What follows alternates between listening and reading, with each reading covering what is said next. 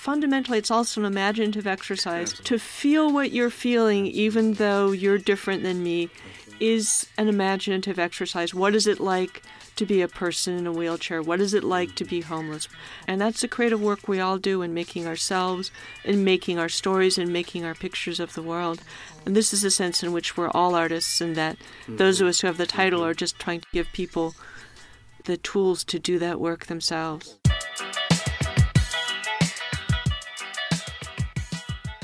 Well, here we are at Democracy in Color, bringing you part 2 of a 2-part special featuring 3 titans of the literary world, thought leaders Rebecca Solnit, Jeff Chang, and David Kim.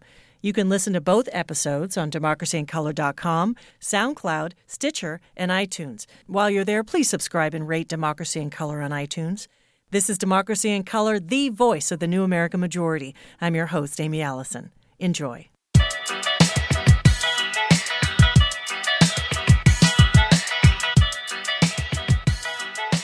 Do we participate in a politics of cynicism, or do we participate in a politics of hope? But when we are together, we got power, and we can make decisions. I stand before you today as a candidate for the Democratic nomination for the presidency of the United States of America. We want to register to become first-class citizens.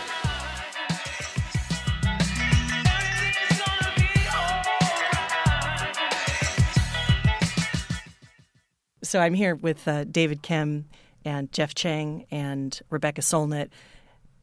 Jeff was making a point about Kaepernick, and you got it. You got me on that. So let me hear this. Like the appropriate way for students to protest. This notion that students shouldn't be yelling at their faculty, or they shouldn't be asking for trigger warnings because they are upsetting the authority of the classroom, and they are stepping on the bounds of freedom of speech and freedom of expression and those kinds of things. And sort of getting at this sort of it's sort of a digression from the issues that are actually at stake, right? Sometimes arguments begin and the language that we use isn't necessarily where we want it to be, but is that a reason to say we should stop arguing and you should just listen to me now? But it's the quality of the arguments that we've been having. I mean, the name we haven't invoked yet is Obama, right? I mean, that his election changed how we talk about race. His election changed the kind of moral expectations of what we have in the political culture. And what happened to him in the first term, what happened to him in the second term, the fortification of an ideological positioning, saying nothing this president is going to pass will be acceptable. And you felt this constraining of the spirit. You felt this. I mean, I think one of the things we're seeing now amongst young folks and otherwise is it's not just moral courage, search for hope. I mean, we've talked about this about love and about compassion, about generosity. I mean, to me, the intersectional piece here is a willingness to be generous with each other. I think that's a much more insightful way of what I was trying to talk about with kids who refuse, non-separateness is a Buddhist way of describing compassion, refusing to be separate, from queer people, from people of color, from, people of other genders and things. And that is a kind of love that's a fierce political and ideological thing, but it's still, it comes from the heart, and it is love. And I think there is a lot of it out there. There's a lot of it out there, but when Obama came into office, it wasn't in the culture. It wasn't. I mean, it didn't feel like people were accessing things. I mean, there was a clearly invocation of hope, right? Clearly invocation of change. But when we saw the kinds of austerity people were feeling, like, oh well, you can only have one thing, right? You can't argue for everything. You have to pick one thing, and that's it. Well, I know, David, you've written and spoken a lot about public expressions of love and what's needed in our culture and society, what would heal our democracy. And I struggle with that because for me, I didn't, until you'd said it, this public display of love might be actually refusing to be separate. I just never had thought about that. I'm sure there's some other ways of thinking about that as being like the missing link in terms of what we're desperately in need of right now. Yeah, I mean, I think about, the willingness of folks now to take risks about being together. If you think about political solidarity, there's this mode saying, I'm not going to be covetous. I'm not going to say it's just about me. But to take that risk and say, you know what, I'm going to try to feel your suffering. I'm trying to witness your suffering and to try to do work together, from a profoundly compassionate space of understanding that suffering. That's love. And we need to be in a space. We need to have that kind of courage to say, okay, this is not just acceptable, but necessary. This is not just an option, but this is something we must do. We're not going to get through the new race wars. We're not going to get through all of these things that are befalling us. The environment, my God, right? And if we think it's just what happens on the coast of California, if I think just what happens on the coast of Rhode Island, but not the lowlands of the Philippines, right? Not in South Africa. I was really struck, Jeff, when you made a comment about progressives. What happens amongst progressives? They're okay with, hey, Kaepernick, that's nice, but not during 9/11. Kind of like there's a line beyond which we won't. I think we got some work to do, and I know, Rebecca, I've appreciated everything you've written about, get it together, progressives. We need a way to think about and be with each other. We need to evolve that. And to appreciate. I mean, one thing that you do, Rebecca, is to say appreciate. Yeah, no, it's funny because I feel like a lot of people on the left come from the mainstream and their critique is of the mainstream. I kind of come from the left, and a lot of my critique is of that, of the destructive, what I see as a puritanical instinct to think anything that isn't perfect is not good enough, to find fault with each other, to get sectarian and stuff. And those are not all. And what's interesting that I'm gradually realized by being in the activist world, mostly through the graces of my wonderful brother David, you've worked with, yes, written a book with. Love him. Is that what we call, the only people who should really be called activists are people who are actively making the world, changing the world. There's all these people in that environment who are really kind of the baggage and the blockaders, where they're kind of like, oh, you're not good enough, oh, you're not, oh, you're morally impure. And like, if you ever actually get any change the world, you usually do it by connecting to people who don't share all your values, by working with as well as against institutions, etc.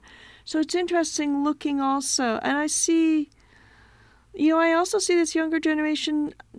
Of course, there's all kinds of people. I spend a lot of time in feminism, a lot of time in the climate movement, but I see a lot of people who do get past that in a beautiful way. And it's interesting because if love is feeling that connectedness, that willingness to be with, this is really kind of, and David, could we call it the opposite of love? This is how you're not, this is how we're different. This is how you're not good enough. This is how I can't be part of you and you're not part of me. Yeah, I mean, I would even use stronger language. I mean, it's not just hate. It's not just anger. I mean, I've been thinking a lot about evil lately. Yeah. That there's a fight here. That there's a persistence with the evil in the world. And that, love to me is something that you draw on precisely because evil is so stubborn. It's interesting because people think hate is the opposite of love, but I wonder whether it's fear, because this is very fear-driven behavior where I need to bolster my identity because I'm afraid you're going to attack me for not being good enough. So I'm going to attack you for not being good enough. You're not pure enough, or you're not doing it right, or, and stuff like that. And so it's very fear-driven. Fear-driven, and anxiety-riddled, right? Yeah. I think part of the revolution is how do you create spaces in which people feel safe enough to experiment, to trust each other, to ask real questions from the depths, to be able, and I remember my own learning curve in the 80s around multiculturalism stuff, like people are going to come in who don't understand things yet, and how do you let them learn rather than punish them? How do you let them be at the starting line rather than punish them for not reaching the finish line? And I'm really struck by how much shift we have. We're talking about race, and all of you have written about it and talked about it. You have a society where the structures are built around white. White people's success, trying to make them successful, and the whole time those structures have been built, other people weren't able to access. Yeah. So with the shift requires millions and millions of people who identify as white change the way they think. And I usually talk about the progressive movement. I have PTSD from dealing with progressives who say they're so awesome and that they have racism. But so all of these things have to shift, and I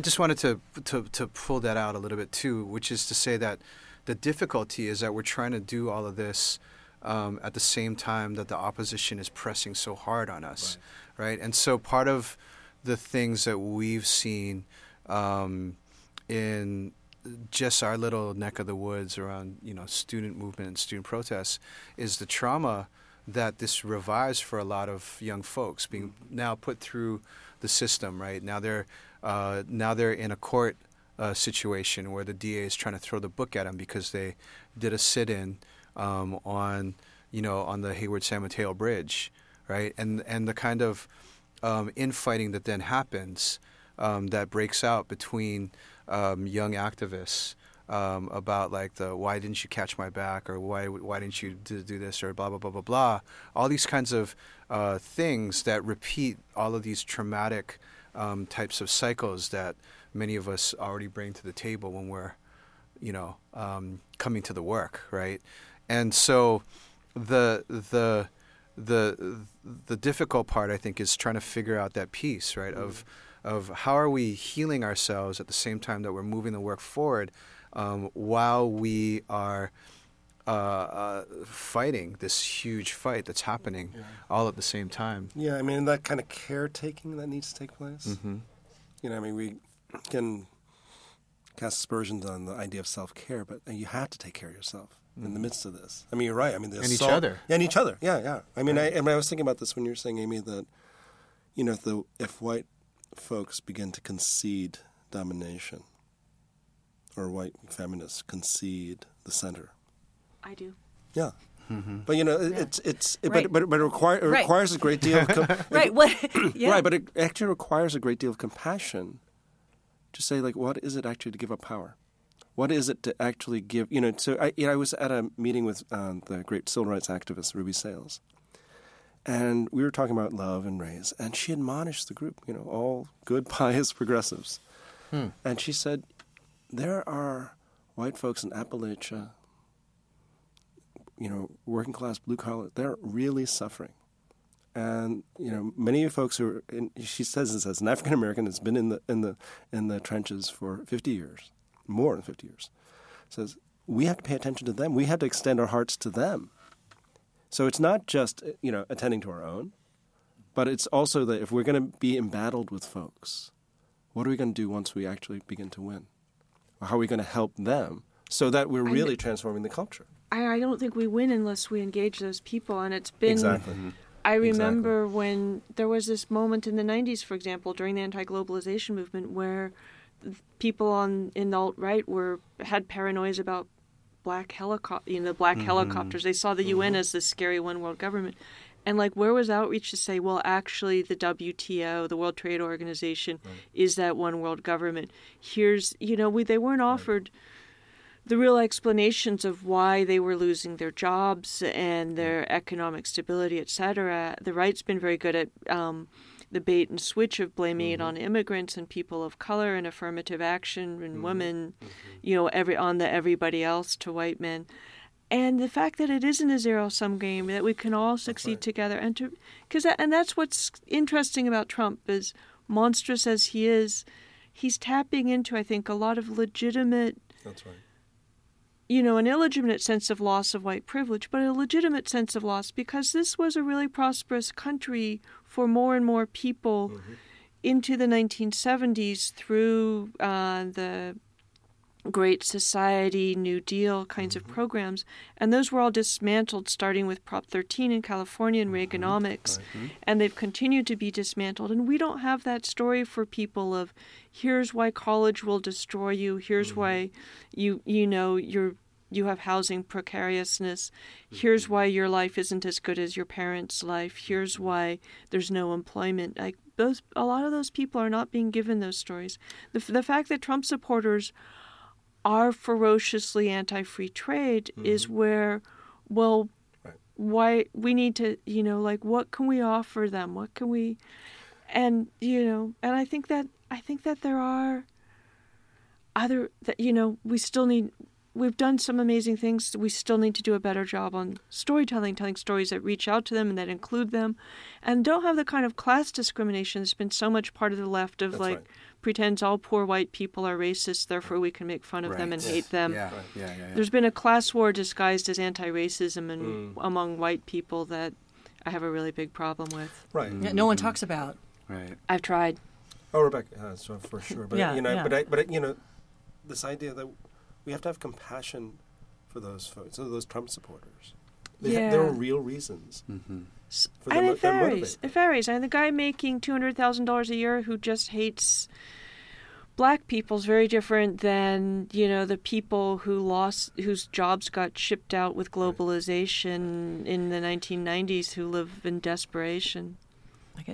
Absolutely.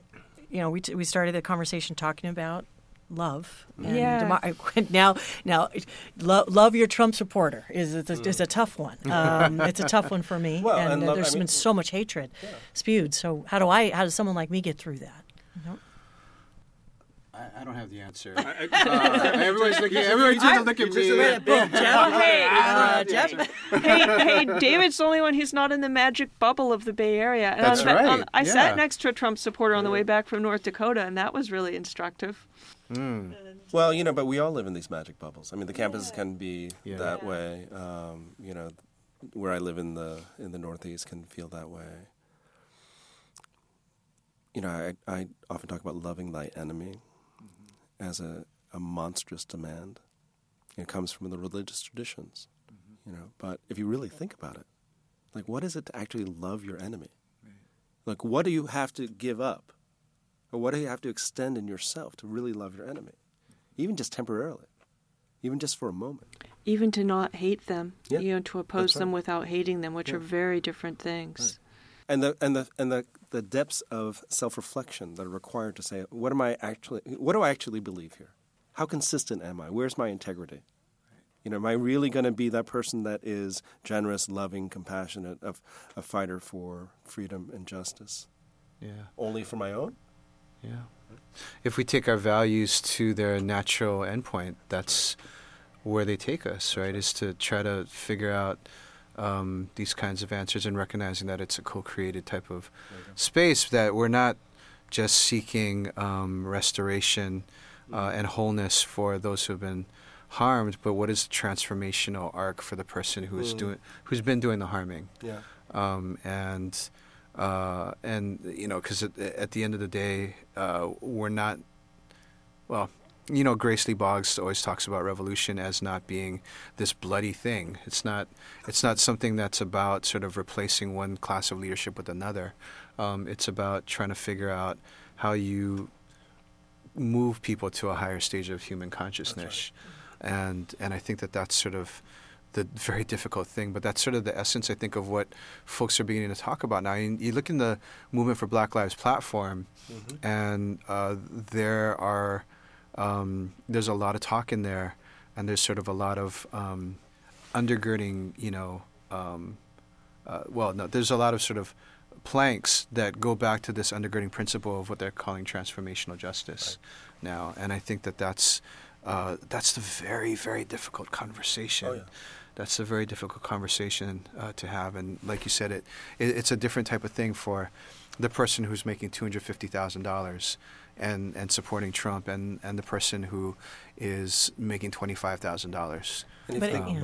I just want to say, we could focus a lot on Trump supporters, but there's everybody else who's either indifferent or trying to figure it out or out of the game or not, so there's everybody that needs to go through something to get to the other side. But I just wanted to come back too, though, to your idea of Rebecca of the opposite of love being fear, and then maybe the midpoint of that, what you're talking about here, Aimee, is like indifference, right? The sort of Breaking Bad, sit on the couch, Doritos type of thing, right? So like how do we kind of move folks from fear past indifference to love is sort of maybe the arc that we're talking about. I don't know. Remember, King said that he thought indifference was worse than evil. Right? Indifference to justice is worse than evil. And there's that line about the Nazis that all it requires is for good men to do nothing. And we're a country with low voter turnout, and in some ways, I know there's a lot of participation in some ways compared to other countries. In other ways, a lot of apathy. And it's funny, I see a kind of mainstream culture. Whenever I watch sitcoms, I want to commit suicide because they define what it means to be human. Please don't. I don't. Well, I haven't had a TV in my adult life. It's like these brief moments I'm in a hotel, and it was a long time ago where I'd see like 5 minutes of Friends or Cheers or Sex and the City, and I would hate myself and humanity. But I feel like they define down what it means to be human. You see a definition of being human that does not include being a citizen. And if anybody in a sitcom ever wanted to, deal with climate change, it would be a joke. You don't have a soul. You don't have those heights and those depths of humanity. You don't have the breadth of being a citizen. It's like you took this huge thing that it means to be human and you cut it down to this little tiny safe domesticated unit. And I feel like people get, who are caught up on celebrity gossip but don't know who their representative is or what the laws are or why their economy, is the way it is. They've been reduced in some way by being told that their lives are not shaped by these forces and they don't have the ability to participate in them. So I feel on the most fundamental level as a storyteller, I'm trying to give people the biggest, broadest, deepest sense of self. And that love, in a sense, is that ability to extend out of yourself. And this is a reduced self where there isn't even anything, there's not a self to love, there's not others to love.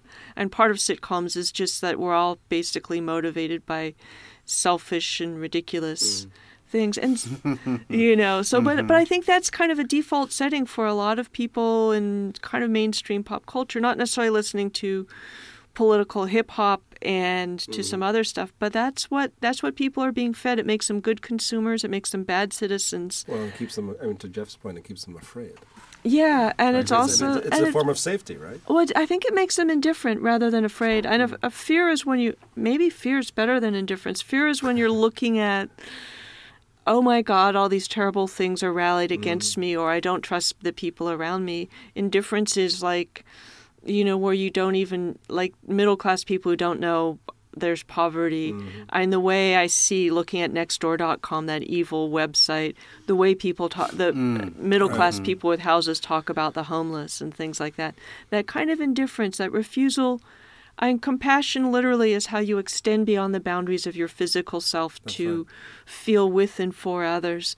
And so it's that refusal to extend yourself. It's an inability to understand how profoundly you can extend, and that extension that is compassion, that's love. And then we always talk about it as an emotional thing, but fundamentally it's also an imaginative exercise. To feel what you're feeling, even though you're different than me, is an imaginative exercise. What is it like to be a person in a wheelchair? What is it like to be homeless? What is it like to be, an old white Trump supporter who can't imagine these things? What is it like to be withered in your imagination like that? So this act of imagination, I think, is so foundational to all the work. And, and that act of imagination, whether I'm just telling myself what it's like to being you across the table, or what it's like being in, Laos last week, or, or at Standing Rock, or, in Ferguson, that's creative work. And that's the creative work we all do in making ourselves, in making our stories, and making our pictures of the world. And this is a sense in which we're all artists, and that those of us who have the title are just trying to give people the tools to do that work themselves. That is beautiful. It's beautiful. I'd never really thought that we're suffering from a lack of imagination as a country. We're suffering from a lack of imagination. Well, and those destructive stories, and it's funny because I've written about it recently, like when you see those horrible pictures of white people picnicking at lynchings, what they're celebrating is that they have killed their imaginations and they've killed their empathies. It's like, and that's the only way I can imagine. I've thought about that. It's like, how can you bring your kids to a lynching? And it's like, this is a sort of test to see if you've completely failed, if you've completely built barriers between yourself and others. And, and we have that happen in so many ways where, what is rape culture about? What are those fraternities where people gang rape, where it's like, because you're a different gender, I cannot imagine your humanity, I cannot imagine you as having value, as having rights, and I am demonstrating the supremacy of masculinity and the worthlessness of femininity, and that's happening. All our finest universities are graduating lots and lots of men like that.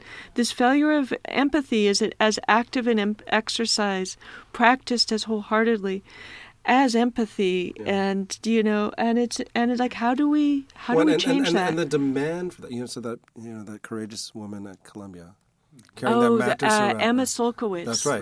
Emma Solkowitz. So carrying that mattress around campus all year, and then young women across the country carrying these mattresses, insisting, saying, "Look, don't hide." The first day, she never had to carry it alone. That's right. That's right. But what happened on graduation day? Lee Boland refused to shake her hand at graduation. Yeah, and a whole lot of people are going to hold that against him for the rest of his career. Yeah, no, it made me rethink his own legacy. I mean, the person who put that case, the affirmative action case for Michigan before he came to Columbia, and I think, I can't see you the same way anymore. Right? And the history is still being written. The thing is, when you brought up the specter of the images of people picnicking under the trees. I'm writing a book that'll be out in January called She the People, The New Politics of Women of Color. And I recall, as a little girl, going through a coffee table book and seeing the Alistair Cook black and white image in one of his books of a Marion, Indiana image. People standing, most of them indifferent, some smiling or leering, and two teenagers, black teenagers, mutilated and dead and hung in the tree. And I was just little, and the people standing there looked like my mom's people, like really look like them, physically look like them. And the people hanging in the tree looked like my dad's people. Wow. And I felt that break. And I just wonder how we develop that sense as a country of individuals, the people in our. How do we develop that sense of empathy? How do we recapture that imagination? How do we embrace love in a way that I don't think we know how to do? And just even talking about it makes me both excited by the possibility and by all of your work, but also really. It feels like a lot. It does feel like a lot, but one of the things that you're hearing is this demand to be accountable. Right? So you have to be accountable. So, part of the ways that you develop empathy is like, so that was my family. Right? These were my people. I might be complicit in some of the evil in the world, not just some of the good in the world. To understand, this big question, what does it mean to be human, Rebecca, right? It's that we are complex, broken, fractured, fragmented people. They were not perfect. They were inconsistent. But to have compassion about that inconsistency, that, we have to understand that what we inherit from our grandparents, our parents, isn't wholly good. And how do you sit with that? And how do you talk to your own kids about that? What do you think, David, needs to happen right now? I mean, to really cultivate what you call the public life of love. I think a lot of humility. And a lot of hubris. Is that all? Yeah, at the same time. Yeah, at the same time. Which is also to say new forms of wisdom. When I talk about humility, it's like I listen to Jeff and I listen to Rebecca and I listen to you, Aimee, and I'm truly humbled by not just the insights that you offer, but the ways in which you're engaging the world. And so I don't think I wish I had made the point that Rebecca just made. No, I want to sit back and take it in and say, how do I learn from that? I listened to what Jeff had just said, and how do I learn from that? But then also to feel the confidence that comes from that wisdom. To say, I can actually do something different in the world. I mean, the beauty of teaching for me is to meet with young folks and to say, you know what? For example, America doesn't have to be an exceptional nation. It actually can be a broken nation.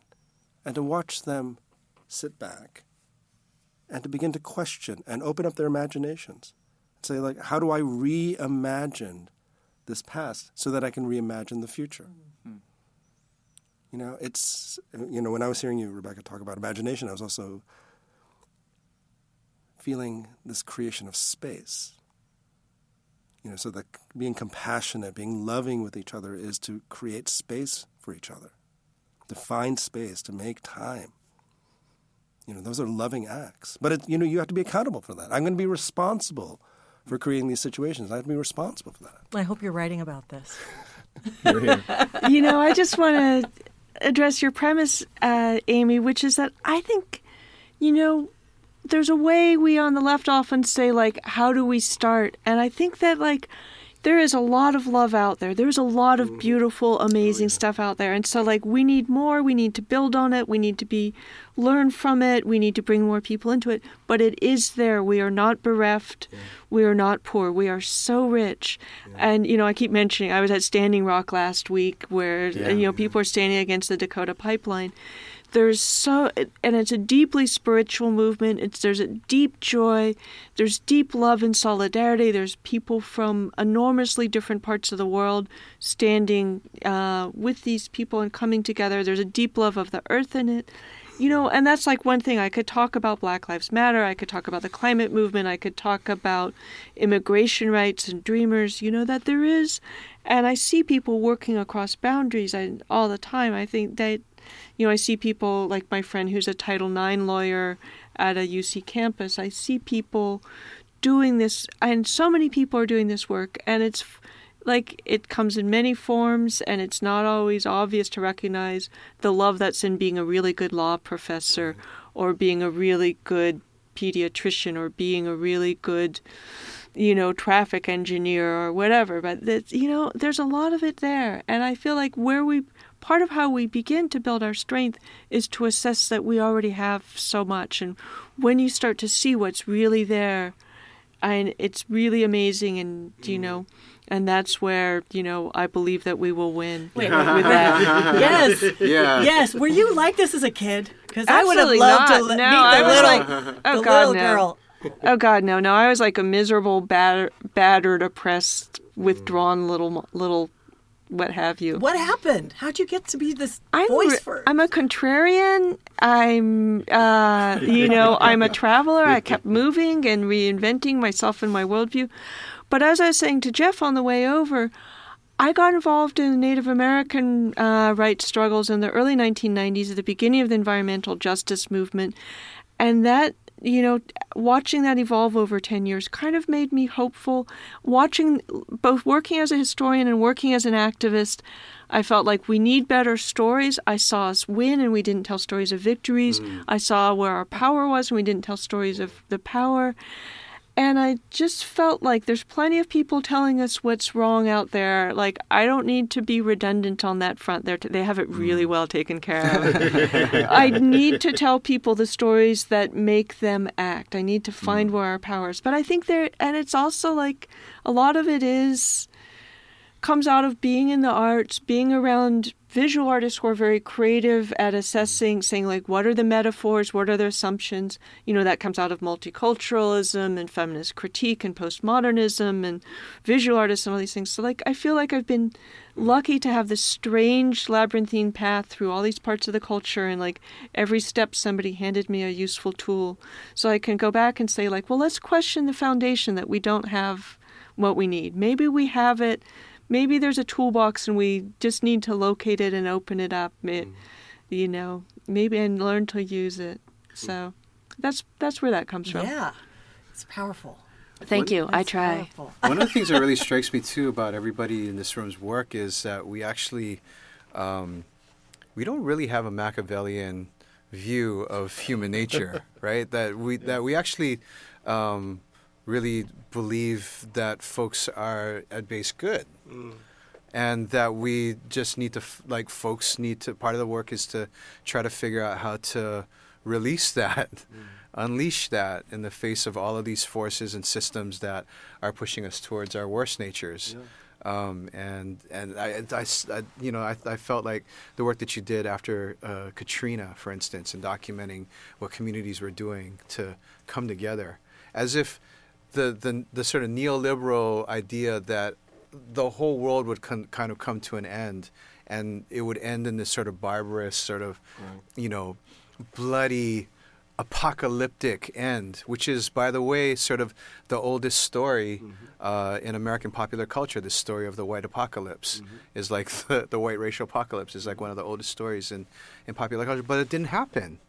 It didn't happen in so many ways. Well, the opposite happens. And, this is my book about disaster, A Paradise Built in Hell, which is about the fact that ordinary people are superlative in disaster, including Katrina. They improvise, they're creative, they're resourceful, they take care of each other, they're selfless. It's the authorities who panic, and they panic about the idea that everybody else is going to go crazy.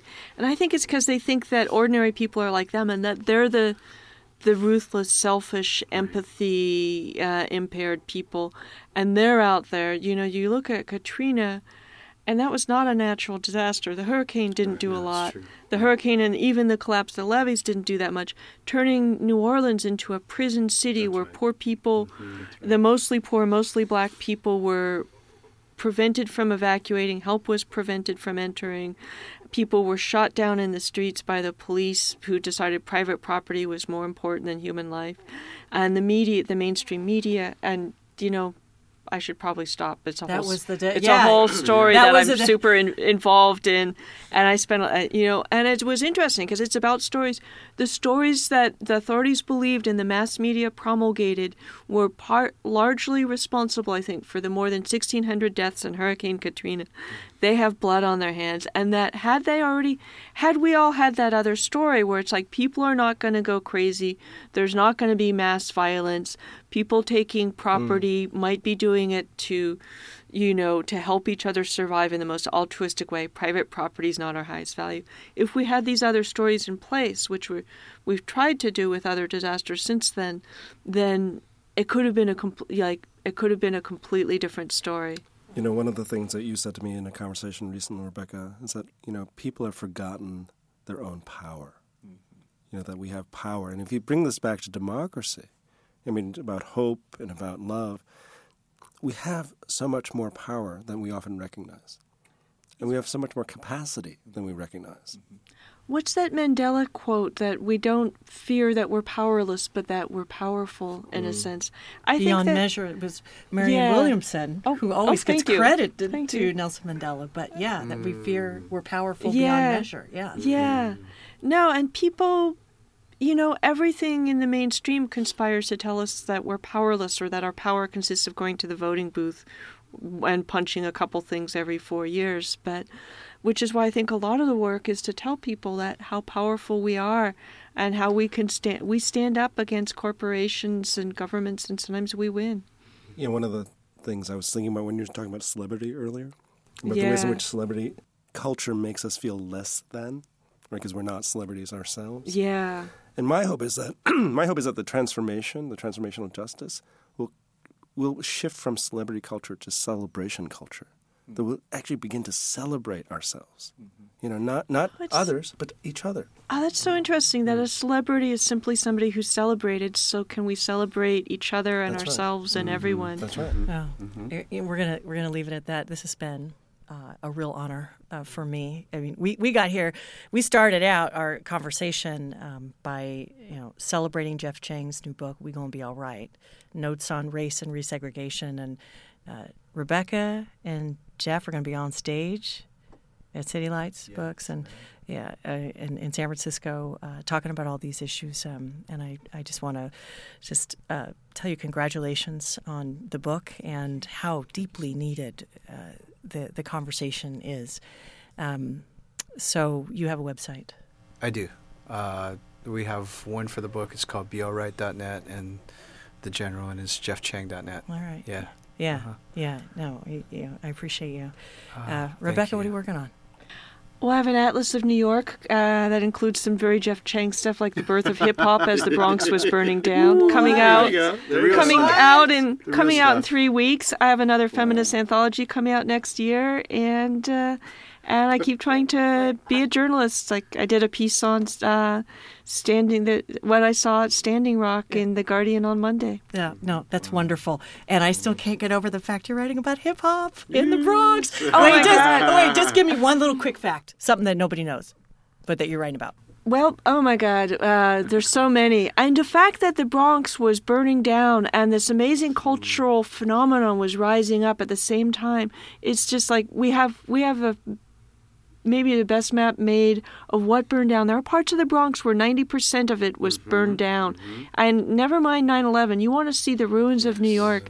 That was it. And yet hip-hop rose up, and Inuit people in every continent of the world are using hip-hop to express their hope, their radical ideas, their self-determination, their power.